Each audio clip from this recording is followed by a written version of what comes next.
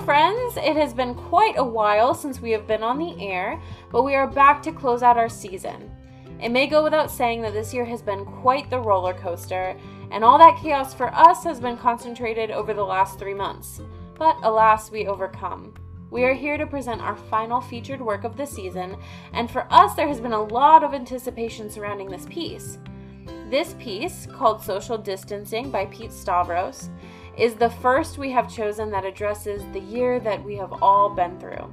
Pete is one of the many lovely people who have submitted work to us through our email, and once we read it, we wanted so much to be able to prepare this piece for you guys. Pete was gracious enough to allow us to use it, and so we thank him not only for writing it, but also giving us the opportunity to show it to you guys.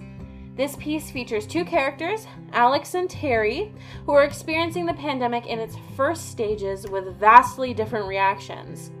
As we have all been hunkered down for these last 8, 9, 10 months, I feel like we can all see ourselves in both Alex and Terry and how we have found a way to make it through these unprecedented times.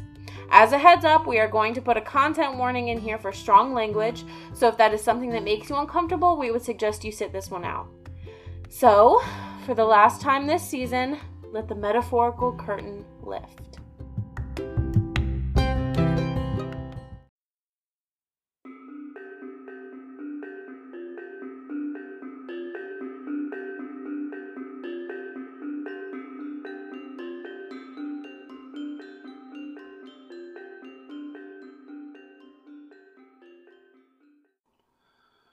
This is so fucked up. Why are you staring out the window? I'm looking for it. Looking for what? The virus. The virus? Really? What do you expect to see? I don't know, like a dark fog or something? A mist? I don't think that's how it works. I know. Fuck! This is so fucked up! A pandemic. What is this? The Middle Ages? Come back over here. Just relax. They'll figure it out. Who? Congress? The president? The vice president? Christ, have you seen that guy? Does he look like someone who can figure anything out? Just relax, okay? We'll be fine. They said shelter in place. Yeah. Shelter in place. Shelter in place. We've been cooped up here in our apartment, sheltering in place. What does that even mean? It means stay inside and chill, okay? That's all we can do right now. Just chill. Chill. Right. That's easy for you to say. You didn't quit your job and then have a goddamn pandemic break out the next day. I mean, how fucked up is that? My timing is for shit. You've been meaning to quit your job for a while now. You didn't know a pandemic was going to break out the next day. Now, just relax. Everything will work out. The stock market is tanking. There's no more toilet paper. Bonnaroo got canceled. Fucking Tom Hanks caught the virus. Tom Hanks, for Christ's sakes, he's the one person you turn to in a crisis like this, and he caught the goddamn virus. This is so fucked up. Listen, if you don't relax, you're not gonna make it. It hasn't even been a week yet. You've got to relax. That's exactly my point. It hasn't even been a week yet, and this is already so fucked up. How am I supposed to find a new job when everyone is sheltering in place? How am I supposed to get more toilet paper? Do we even have enough wine? And not Merlot. I'm not drinking any fucking Merlot. Hey, I mean it, Alex. You have got to calm down. You're gonna drive yourself crazy. You're gonna drive me crazy. Now come on, do I have to drag you from that window? Step back. They said 6 feet. Step back. What?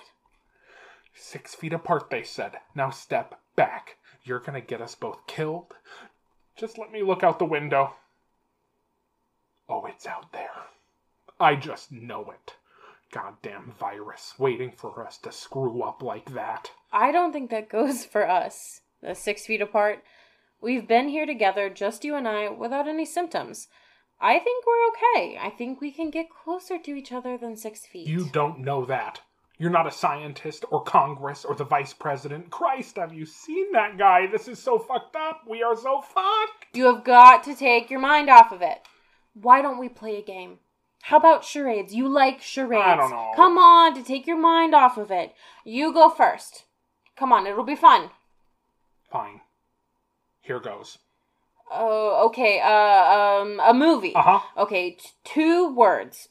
First word, not in, but out. Out. Okay, the first word is out. Yep. Okay, second word. Something that is snapped in half? No. Broken. Something that's broken in half? Broken. No. Break? The second word is break? Yep. Okay, outbreak. Outbreak. It's the movie Outbreak. Yep, you got it. Congratulations. Outbreak? Really? I didn't know how to charade Contagion. Alex, please. You have got to stop thinking about this. You need to relax. How can I relax when Armageddon is happening right outside our window? Am I supposed to just, Netflix and chill? That would be nice. It has been a while. That would get your mind off of this. I know it would for me. Please get your mind out of the gutter. And anyway, I feel gross. The gyms are closed, the salons too. Who would want to be with me? I want to be with you. You have to say that. No, I don't. Why do I have to say that? Because we're already together. I can't still find you attractive? Or unattractive, whatever the case may be? Whoa, you wouldn't dare leave me now. And out of shape, out of work. I'm just saying. I don't have to say that, but I do. I do say that because I do want to be with you. If you would only just relax. Ah! It's here. The virus is here for us. Well, it was nice knowing you, Terry. Wait a minute. Oh, see, outside, that's just the pad thai I ordered. Contactless delivery. Thank you. I already included the tip. Stay healthy. Be careful, Terry. It could be a trick. It's not a trick. It's pad thai. Yum. Here, smell. Hold on. Before you do anything, let me spray the bag first. Alex, do you think that's necessary? I've got bleach wipes, too, if you think that's better. Ugh.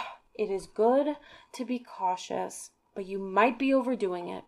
Seriously, you need to relax. You're gonna drive yourself crazy. This whole situation is driving me crazy. Contactless delivery, shelter in place, social distancing. When is this gonna end, huh? When is this going to end? We are so fucked. Christ, if everyone would have just washed their fucking hands. Alex, why don't you embrace this?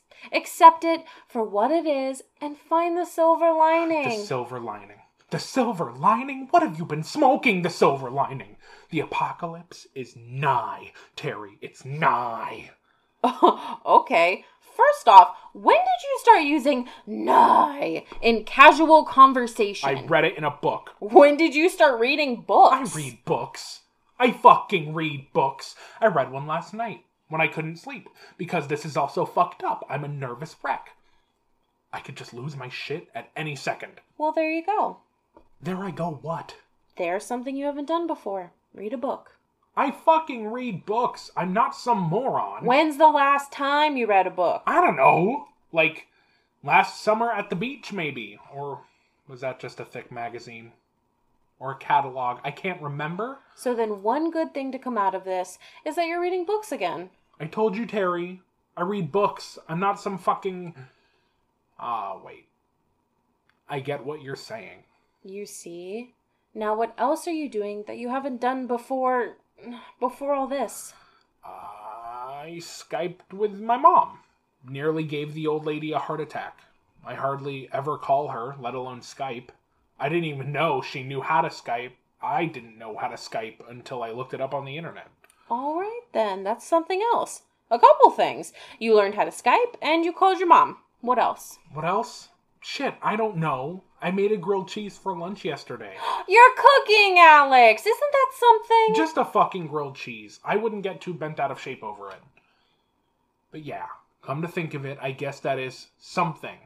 What do you know?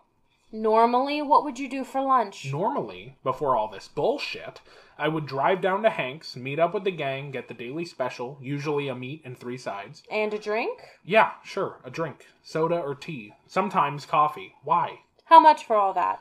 For the daily special? $9.99, plus tax and tip. And another $1.50 for the drink. So you're saving money, too, by not eating out, having grilled cheeses at home instead. Or a tuna melt. I made a tuna melt one day. Oh, or a tuna melt. And you're not driving, so you're saving gas money. And you're helping to save the environment because there are less emissions going into the air. You see, Alex, this isn't so bad when you think about it. Yeah, I guess you're right. It's not so bad when you think about it. When you don't think about how fucked up this is, because Christ, this is so fucked up. Alex, now come. What else are you getting out of this? I'm getting high fucking blood pressure out of this, is what I'm getting. Alex, the silver lining. Remember, you need to find the silver lining. Yeah, the silver lining. The silver lining. Okay, let me think. I don't know. You tell me. What about doing nothing? When was the last time you just sat around and did nothing? You know I can't just sit around and do nothing. That fucking makes me nuts. I gotta be doing something. That's why this is driving me crazy. So maybe it's time for you to learn to do nothing. Or, better yet, to meditate. Do you meditate? Do I act like someone who fucking meditates? So maybe now's the time to meditate. Now's the time to do all of the things you haven't had a chance to do before. Because we're stuck here, right? This is the hand we've been dealt. The hand we've all been dealt. And until they figure this out... They need to figure this shit out, goddammit. Until they figure this out, this is our life now. Yeah. You know, you might be right. And maybe it's not so bad after all. And something else, I want to be with you too. Now get over here and give me a hug. Are you sure? We won't be 6 feet Come apart. here, you. There. That's better. Now how about we go for a walk? What do you say? We can still go outside for a walk. Making sure to keep our distance from others. Fuck no. I don't want to go outside for a walk. Are you kidding me? That goddamn virus is outside, just lurking, waiting for us to come out. No fucking way! I'm gonna make a grilled cheese and Skype with my mom. Maybe play a game of charades with her. The old lady still got it, I'm telling you. Still sharp in the mind. But you know, you need to do something. You've just been sitting on the couch all day. Maybe read a fucking book. No, yeah, maybe I'll read a fucking book.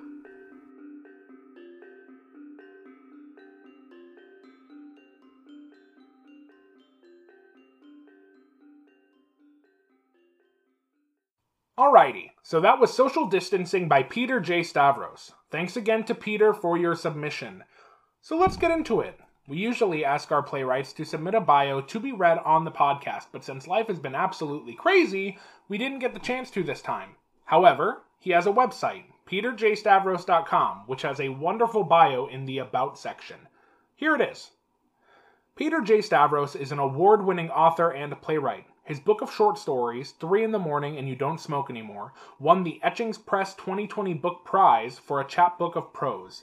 A former reporter for the Associated Press, Peter has published his writing in literary journals, anthologies, newspapers, and magazines, including a humor piece on the pitfalls of tandem kayaking for married couples in the Boston Globe magazine, and a series of short stories chronicling the fictional community of Birchwood Village in the Saturday Evening Post.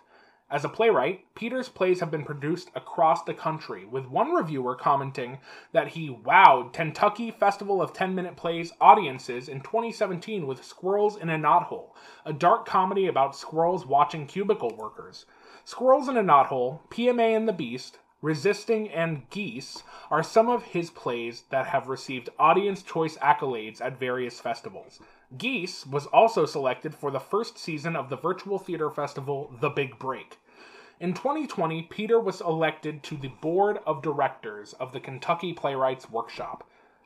Peter earned a BA in English from Duke University, where he received the prestigious Newman Ivy White Award for Fiction, and studied creative writing on a graduate level at Emerson College and Harvard University. Aside from writing, Peter has worked as a gospel radio DJ. He sold t-shirts out of a pushcart on the streets of downtown Boston, and he once swam across the frigid waters of the San Francisco Bay from Alcatraz Island to Marina Green Beach. Peter writes fiction, creative nonfiction, essays, and plays. Originally from Queens, New York, he lives in Louisville, Kentucky with his wife. He is available to speak, virtually for now, to book clubs or writing groups, or for podcasts. please use the contact form on his website. We definitely suggest you check out his website. Again, that's peterjstavros.com. This concludes our research portion. All right, and now we are moving into my favorite time, the discussion section. And first I wanted to say, reading that piece was very interesting because in a lot of ways, a lot of what I felt very early on in this whole lockdown were reflected there, but then also a lot of what I'm just now coming to feel of still being in lockdown were also present. Yeah, it's almost therapeutic.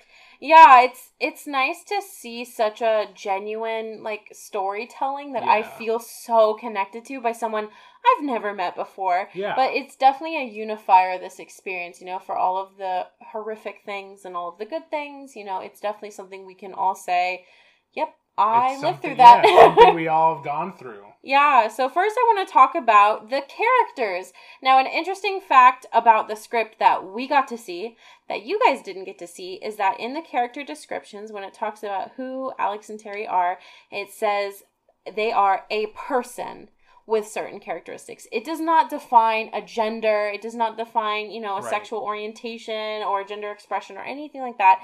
And I thought that was so refreshing because in the journey of this season, we've had to turn down a lot of really good work that we feel we could not represent or portray because of the gender identity of the characters. And so when we read this piece, we were so excited about it. And then we got that relief of, this piece is written accessibly. Mm-hmm. Anybody can be Alex and Terry. It's not very specific and, caging. It can be truly anybody. And that gave us the opportunity to be able to do it. Right. And I think that's just reflective, too, about what we just said about it. I mean, this whole pandemic has been a unifying experience for everybody. Yes. Every person, every walk of life has been impacted in some way. So it's meaningful that anybody can just step into these characters because we've all been there. Well, and it was very nice, too, because then we got to read the characters and say, okay, who are we? Who did we relate to a lot, And I feel like we've both had our moments of being Terry. Yeah. But I felt very early on very much into Terry's role. And it was much harder on Zach. And now the longer we've been in lockdown, the harder it is on me. Yeah. And it seems like just from my perspective, it's gotten a little bit easier because you've adjusted to this normal in a way that I haven't. Right. And it doesn't help. I mean, you work from home and I go out, I go to campus, I go around, I have photography shoots, I have stuff like that, I leave and come back. This is like my entire world is currently in our living room. So that's been fun. Right. But I think we've moved homes. We've done a lot of transitioning. Right. In a lot of big ways our environment has changed, but it truly is, I get to sit at a desk and then I get to stand up and turn around and go sit on the couch that is 3 feet away. So I really relate to Alex now. But Terry was, the role I felt comfortable in for a really long time. Right. When we read something, our brain automatically, categorizes or, qualifies things in our mind. So I don't know about you, but when I first read the piece, I assigned identities to these people. And I actually saw them as a gay couple, as two men. Okay. And I thought it was cool the way that the script enabled that image to come to life for me. And so that's just another example of these people can really be anybody. And it truly takes it to the level of, well, how are we going to portray this to fit who we are? For political commentary, it doesn't name COVID, but I think we can assume. It doesn't name the president. Yeah, it doesn't name our leadership. But I think that's a bit of a strong word, leadership. Well, I'm going to draw the conclusion that we're talking about Trump and Pence here. Yeah. And the inabilities and shortcomings of what our executive branch has been. And I think no matter your political affiliation, right, you have suffered at right. the hands of this inability. Right. And so it was nice to see the nod of, I recognize that inability, but it not being a piece about your political alignment. It didn't, throw that up. And for me, it was kind of refreshing to be able to recognize and think about the politics involved in this situation without having to defend myself or defend my beliefs or hear about beliefs that are, difficult or painful or hard for me to discuss, especially with people I love. So it was really nice to have the nod of, yes, politics is an aspect of this experience, but not having to enter into that conversation of, what do you believe? Who are you going to vote for, Right. And I don't think that an acknowledgement of more could be done is overtly bold. I don't know. It's not picking a side. It's just, no matter what, more could be done. Everybody could do more. Yeah. We could all, step it up. We could all make more personal choices that are bettering the collective health. It wasn't saying... But it's not like saying oh, your side is bad and you should feel bad. It's saying, listen, things, no matter who is in charge, more could be done for everyday people, I definitely think another time that you can see how, I think early in this experience of ours that this piece is supposed to reflect is it talks about Tom Hanks. Yeah. And that what happened a right tragedy, at the beginning. Folks. Yeah. My heart shattered. I love Tom Hanks. I hope he's listening. He's healthy now. Thank the good Lord above. You hope he's listening. I wish nothing but health and happiness for he and his wife. I love them so much. They're good. Good. But that really reflects, either when this was written or when it was meant to reflect, because that was very early on. Yeah. Now, when we talk about this pandemic, at least in my experience, the first thing we talk about is how many people have died. Yeah. Where is the number now? Yeah. Early on it was, where can you get masks? Where can you get toilet paper? Actually, early on, it was not taken as seriously. It still is not to a point. A lot of people in a lot of places still do not take this as seriously as it should be taken. Mm-hmm. However, I think a lot of us weren't taking it. There were jokes all over the internet about it. Mm-hmm. There were people, more people than now, rational people saying oh, well, masks, I don't know. They haven't been totally proven. And then CDC came out and said, no, wear a mask. And everybody was like, okay. Please do that, yeah. I know for myself, I've always been more of a,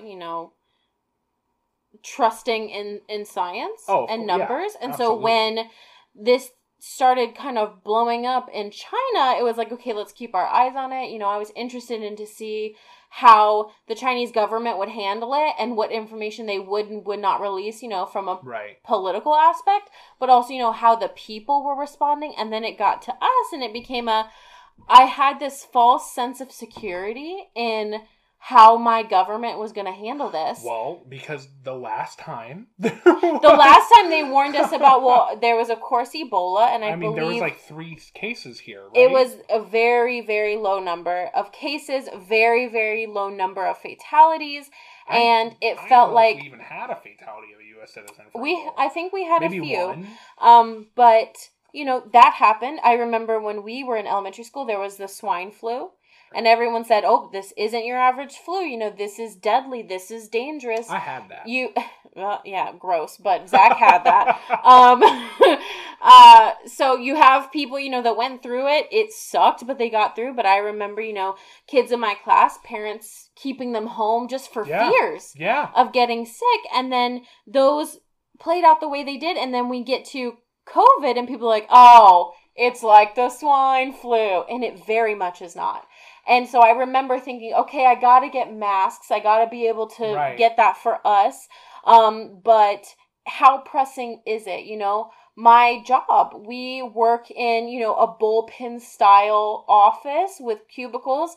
We had to transition to a different building temporarily where we were still in an open air environment, but without the dividers of, the desk walls. Well, and I remember you started working from home a lot later than a lot of people. Yeah, well, and then we lasted 5 days before our company, kind of realized this is no joke. I think they did a great job of monitoring, but they were like, because I do home visiting. I go out into the community every day. So illness is always something on our radar. Right. Exposure is always something that we think about.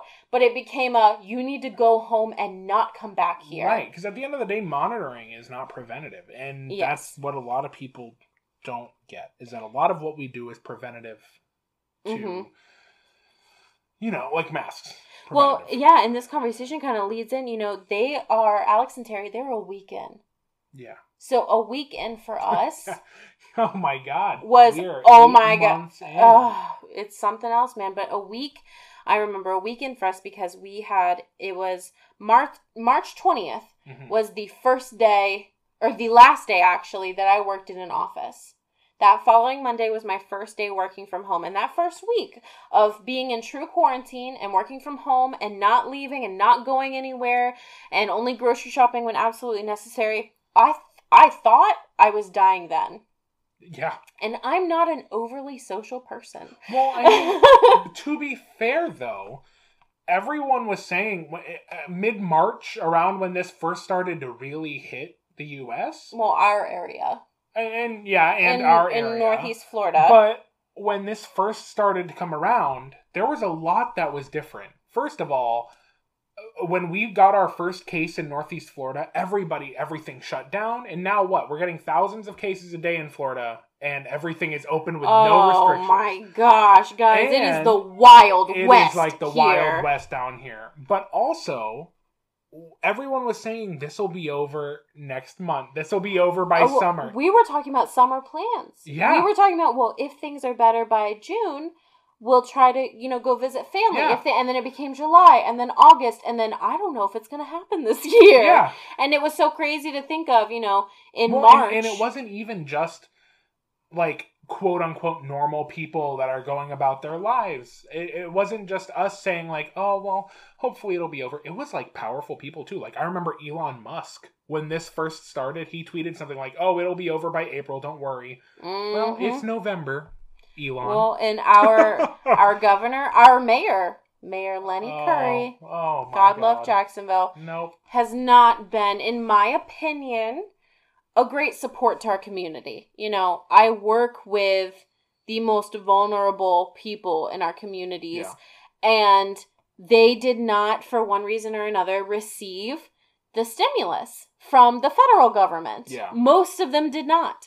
And then Jacksonville came up with a citywide stimulus where you could apply. I believe it was $1,000. Yeah, something like that, $1,000 to $1,200. And you could apply. And I will say the application parameters were wide to try to make sure that a lot of people could apply. But the application process was very difficult. It was only available online, which the people do, and with the library shut down, people had no access to the internet. And you had to provide clear evidence, like a bunch of evidence with pay stubs and stuff like it was a hugely complicated process. And then appointments ran out within hours of them accepting applications. And so, yes, there are barriers and complexities and details and all of that to try to carry out something like a city or county-wide stimulus program, but it's more than just that. It's not supporting mask wearing. It is,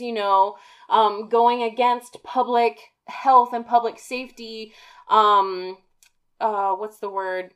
Regulations. Suggestions and guidelines and things. It's literally standing against and saying, we support what the CDC says, but do what you want. You know, Right. we're not going to hold in the people name to of this. in the name of like stimulating the economy. In the name of commerce, we are going to sacrifice citizens. Real individuals, real yes. people. And it's horrific. And I know our experience is not singular. It's not unique. And that's terrible.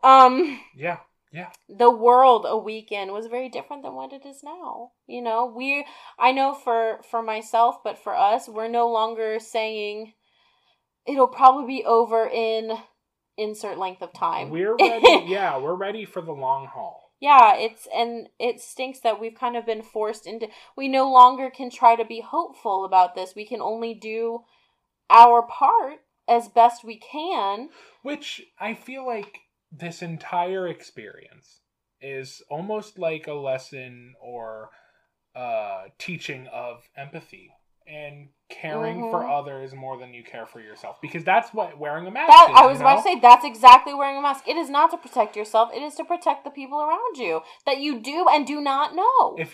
When I work in a restaurant, and all the time, the stories, I could have a podcast just about the stories I have of the pandemic and working in a restaurant. But people come in every day and they say things like they're going to sue me for some reason. They get so angry. They're going to, we're infringing upon their rights by not wearing a mask. And it's like, when did individualism and caring for yourself and what is your rights and stuff like that become more important than collectivism and working for each other? Well, I mean, that's a whole lesson in sociology of North America right there. But it's been such a crazy experience watching you work in a restaurant, because I grew up in a restaurant. It's a situation, an environment that's very comfortable to me. But it's so different now. And it's not just people getting mad and verbally threatening. It's physical aggression. Yeah. It's people literally walking up and physically intimidating you. Somebody showed me his gun. Yes! In a public, and it's like, okay, yes, like the right to open carry and whatever, and it's just insane the lengths that people are going to now because they feel like their rights are being infringed upon, when really it's, do you wear a seatbelt? Do you follow basic traffic laws? And it's crazy because the seatbelt, that's to protect yourself. But that is to protect yourself, and people still fought it hard when I think it was Volvo that patented they didn't even patent it, they freely gave it to other automobile manufacturers, but when they rolled out the three prong, it's called, harness, they called it the safety belt or the safety harness.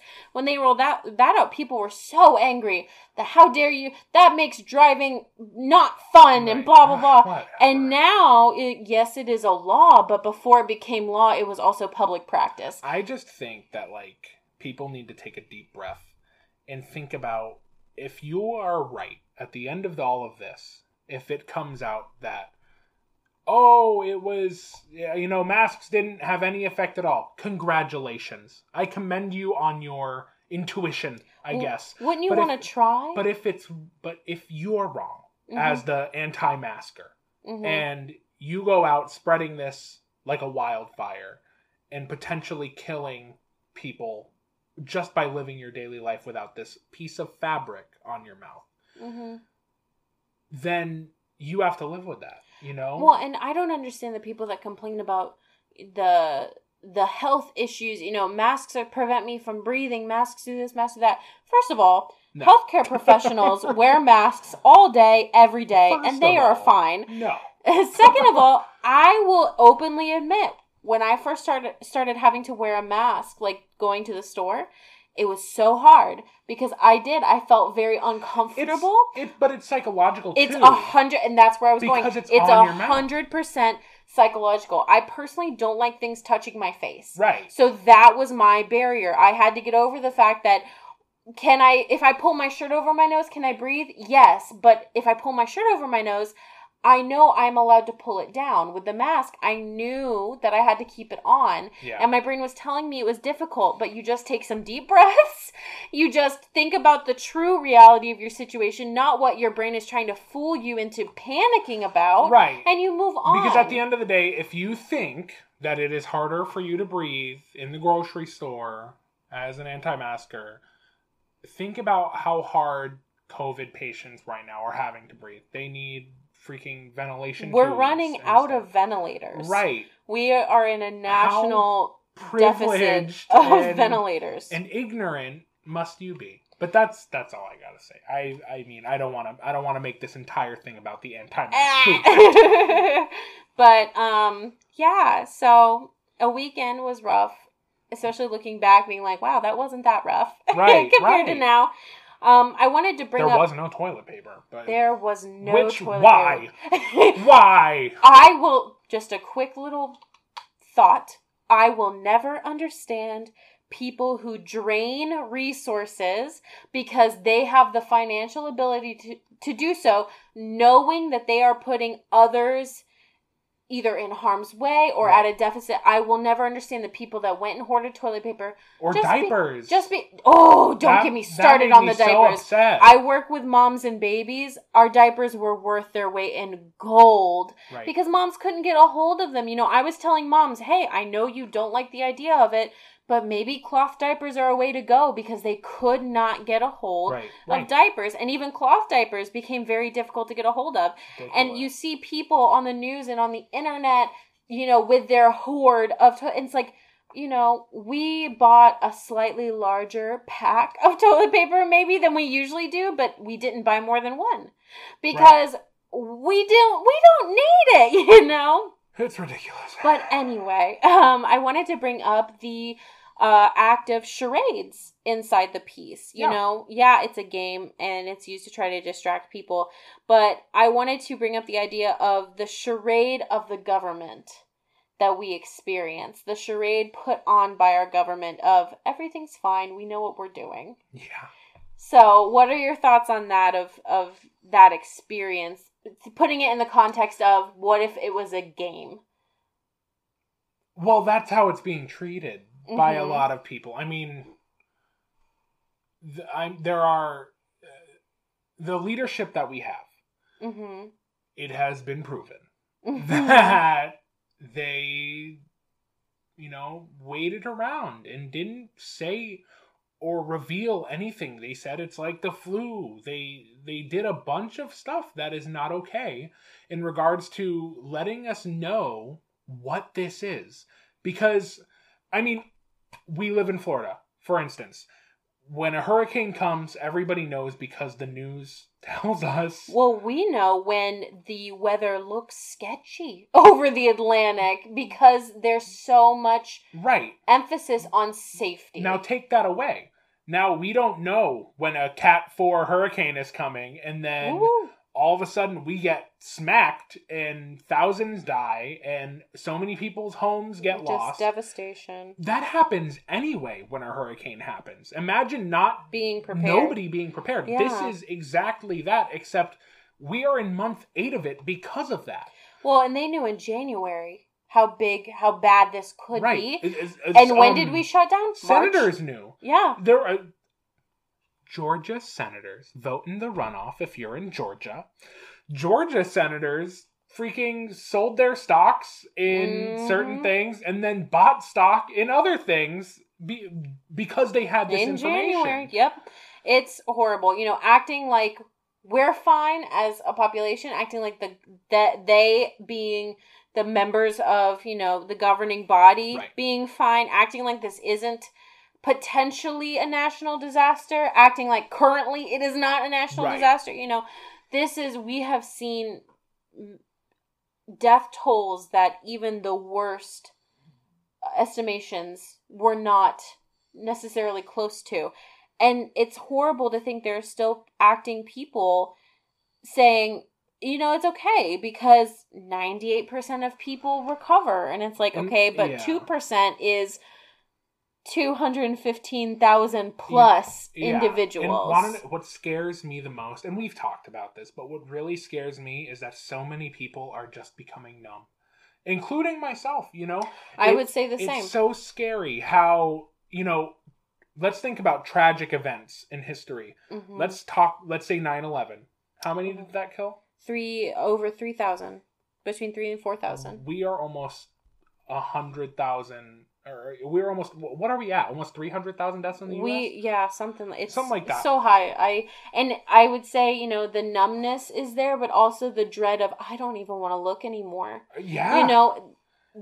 For my personal life, COVID has touched my family in a couple of different ways, but I will also say there are members of my family that have been directly impacted that are not taking the responsibility upon themselves to safeguard themselves, their family, or the people around them. I sincerely do not understand. And that's what I don't get, is that I am filled with dread thinking about checking that number, thinking about checking the numbers in Florida of infected cases and of deceased people. I'm filled with so much dread just checking on it. And how many people need to die before something is done or people start taking this freaking seriously? Yeah. How again, anti-maskers and stuff like that. How many people do you think you've killed? Yeah. How many people are you responsible for? Right. They found there have been more than a few weddings over the course of this year, which, we're planning a wedding. I can only imagine how devastating it must be to get through the planning process, to be at the end of that journey and be so excited for the end of that journey, right. And then being faced with a pandemic and having to choose what's more important to you. And some people have chosen that the wedding, the actual event, is more important to them than postponing, and that has resulted in so many deaths, usually in the case of not people that attended the wedding, but people who came into contact indirectly with attendance of the wedding. Right. So you didn't choose to go to the wedding, but someone that you interacted with for a few minutes one day chose to go to a wedding, and now you're sick. Right. That's how quickly and, removed this virus spreads.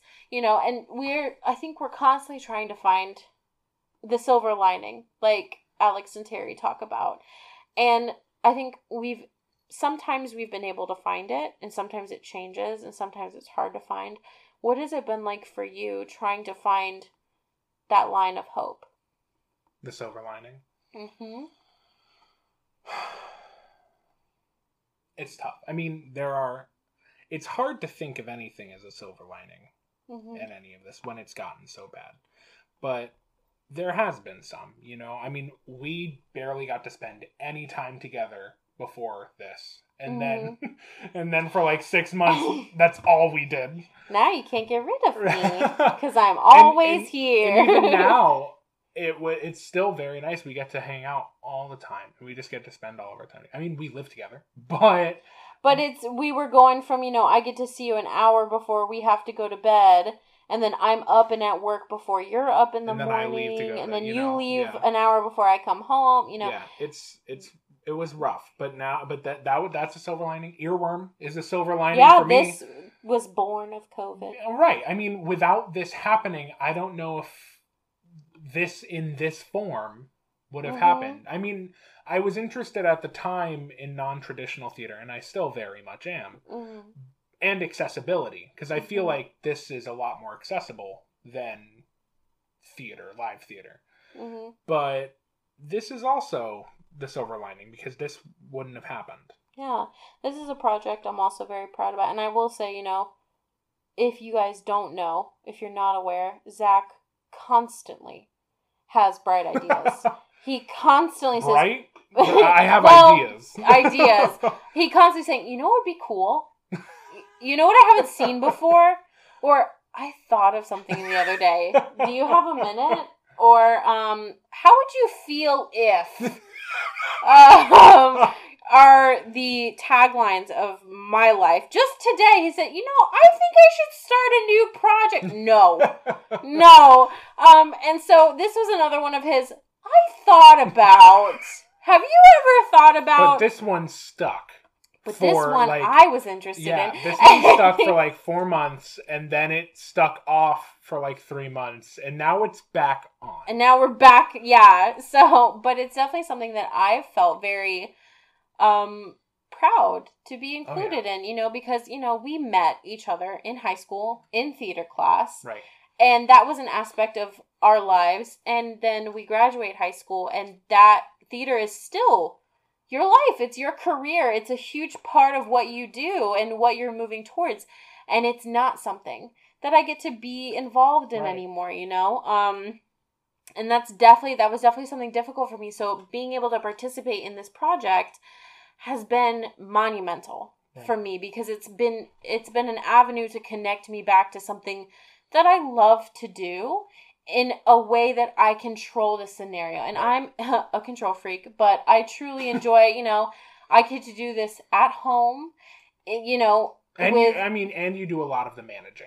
Like, we both work on the social media, but, like, I'm more of the graphic design, and I get to, everything you read is what I write. So fun. But I also get to do that, which is super fun. But I get to do it with my best friend. I get to do it with my cats making obnoxious noise in the background. You may have heard a couple jingles in this episode. That is their caller. That is them being... Not their caller. They're callers. They're not just both... they have their own callers, I promise. It's their get-along caller. Yeah, they both have bells, though, because they're mischievous, to be nice about it. But yeah, so it's been this has also been, I think, a silver lining for me. I think my work is sometimes a silver lining and sometimes the storm cloud. Right. So that's been, and before this experience, my work was always like a, yay, look what I do. I have so much fun. You know, I got bored sometimes, but it was always something positive. And it's really revealed the complexity of what I do and who I work with. So that's been an interesting experience for me. And I think I view family a lot differently. You know, growing up, I still, of course, love my family. But growing up, family was absolutely everything. I went to school with my cousins in my class, in the grade above and below me. That was assistant taught by your mom. I had a class that was, my mom was the assistant teacher. My aunt is a teacher. You know, I went to a church that was 60% my family members. Right. And the other 40%, I knew those people since I was born. So, you know, family was truly, truly everything. And so not only have I been cut off from family, but... you know, I've gotten to know my family in a way that maybe I wouldn't have otherwise. You know, I've gotten to know or wouldn't have wanted. Yeah, I've gotten to know some of the personality characteristics or the likes and dislikes of some of my cousins in a really positive way, you know? So I've had some of them have listened to this podcast and given us positive feedback, and that's so heartwarming because it's very sweet. Because it's something that means so much to me. It's so nice to have people I love partaking in it and hopefully enjoying it. But there have been moments where my family members have revealed things about themselves that hurts my heart. Yeah. And has been a reality check of, you know, I put them on I put them on this pedestal, and I can still love them, but I don't have to idolize them. That's not a requirement of loving them. So that's been really interesting. And then also, you know, my mom has had health complications not related to COVID. Right. And for the first time in my life, being separate from her, you know, living in a different city 2 hours away. Right. It's been difficult, you know, so this pandemic in a lot of ways have given me the opportunity to do a lot of soul searching. Yeah. And so that's one of those moments of, I'm thankful, but I truly wish I could have found these things out a different way. Right. And I think all of those complex ideas and emotions are highlighted by this piece. Yeah. I feel Alex on a spiritual level currently almost every second of my life. Yeah. And so I get spurts of where I feel like Alex, but we do a good job. If one of us is feeling like Alex, the other one is usually good at being Terry. Like if we're both feeling like Alex on a certain day, I feel like that's a very bad combination. Yeah, well, we felt like Alex today, and we went to Target. So. Yeah. With masks on. Yes, wear a mask. Socially mask. distanced. We literally had to get one thing, but it was a nice little break from this house, Yeah. you know, so. But yeah, I enjoyed reading this piece. Yeah. It was a lot more impactful than I might have given it credit at first, but. Well, yeah, and when you're writing about something that is so prevalent in everybody's lives, you're going to be walking a line of it's either going to be really cheesy or it's going to be, you know. Well, and it's this a is huge just responsibility this is really great. too. Mr. Stavros, he took on this shared experience. Everyone has a story of what it was like going through this experience, and he took on that responsibility of telling a story that we could all feel. And for the most part, people like consuming art when it's relatable. I mean, that's like the motto for writing or doing comedy, is like the only things that are truly funny are relatable. Mm-hmm. And I think that's true with this. It's like it's so relatable. It's so unifying. Well, there's a quote or an idea that you say all the time where you have to get people laughing to open their mouths and then to you then feed them the truth. And I think this piece does a good job of that. Of you get the comic relief, but you also get the hard pill to swallow of they're in the situation that I also lived through. Yeah, it's weird. It's almost like you escape through the world of this, and then you come back and you say, wait, I'm here too. Wait, this is the same place. Yeah. Yeah, so it was interesting. We truly enjoyed it. It was a wonderful, wonderful piece to work on. Oh, yeah.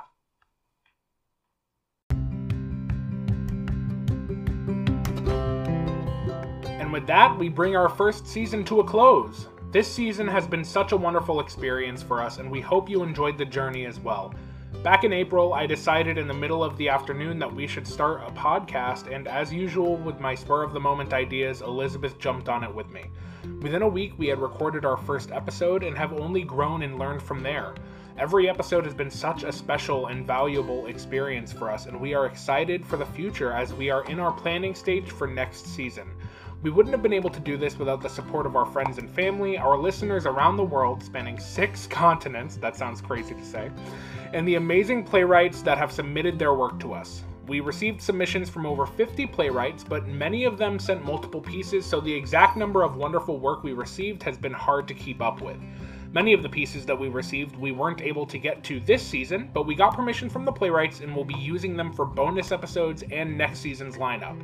For this season's contributors, we want to thank the Cry Havoc Company, Kit Lavoie, Chris Eli Black, Guadalupe Flores, Sharon E. Cooper, Heighton Davidson, Christian Missenack, James Demps, Aladdin Demps, Brian Champion, Gabriel Hannons, Pete Stavros, Emily Dickinson, Marge Piercy, Ann Sexton, Sylvia Plath, Walt Whitman, William Butler Yates, and, of course, Floyd Dell.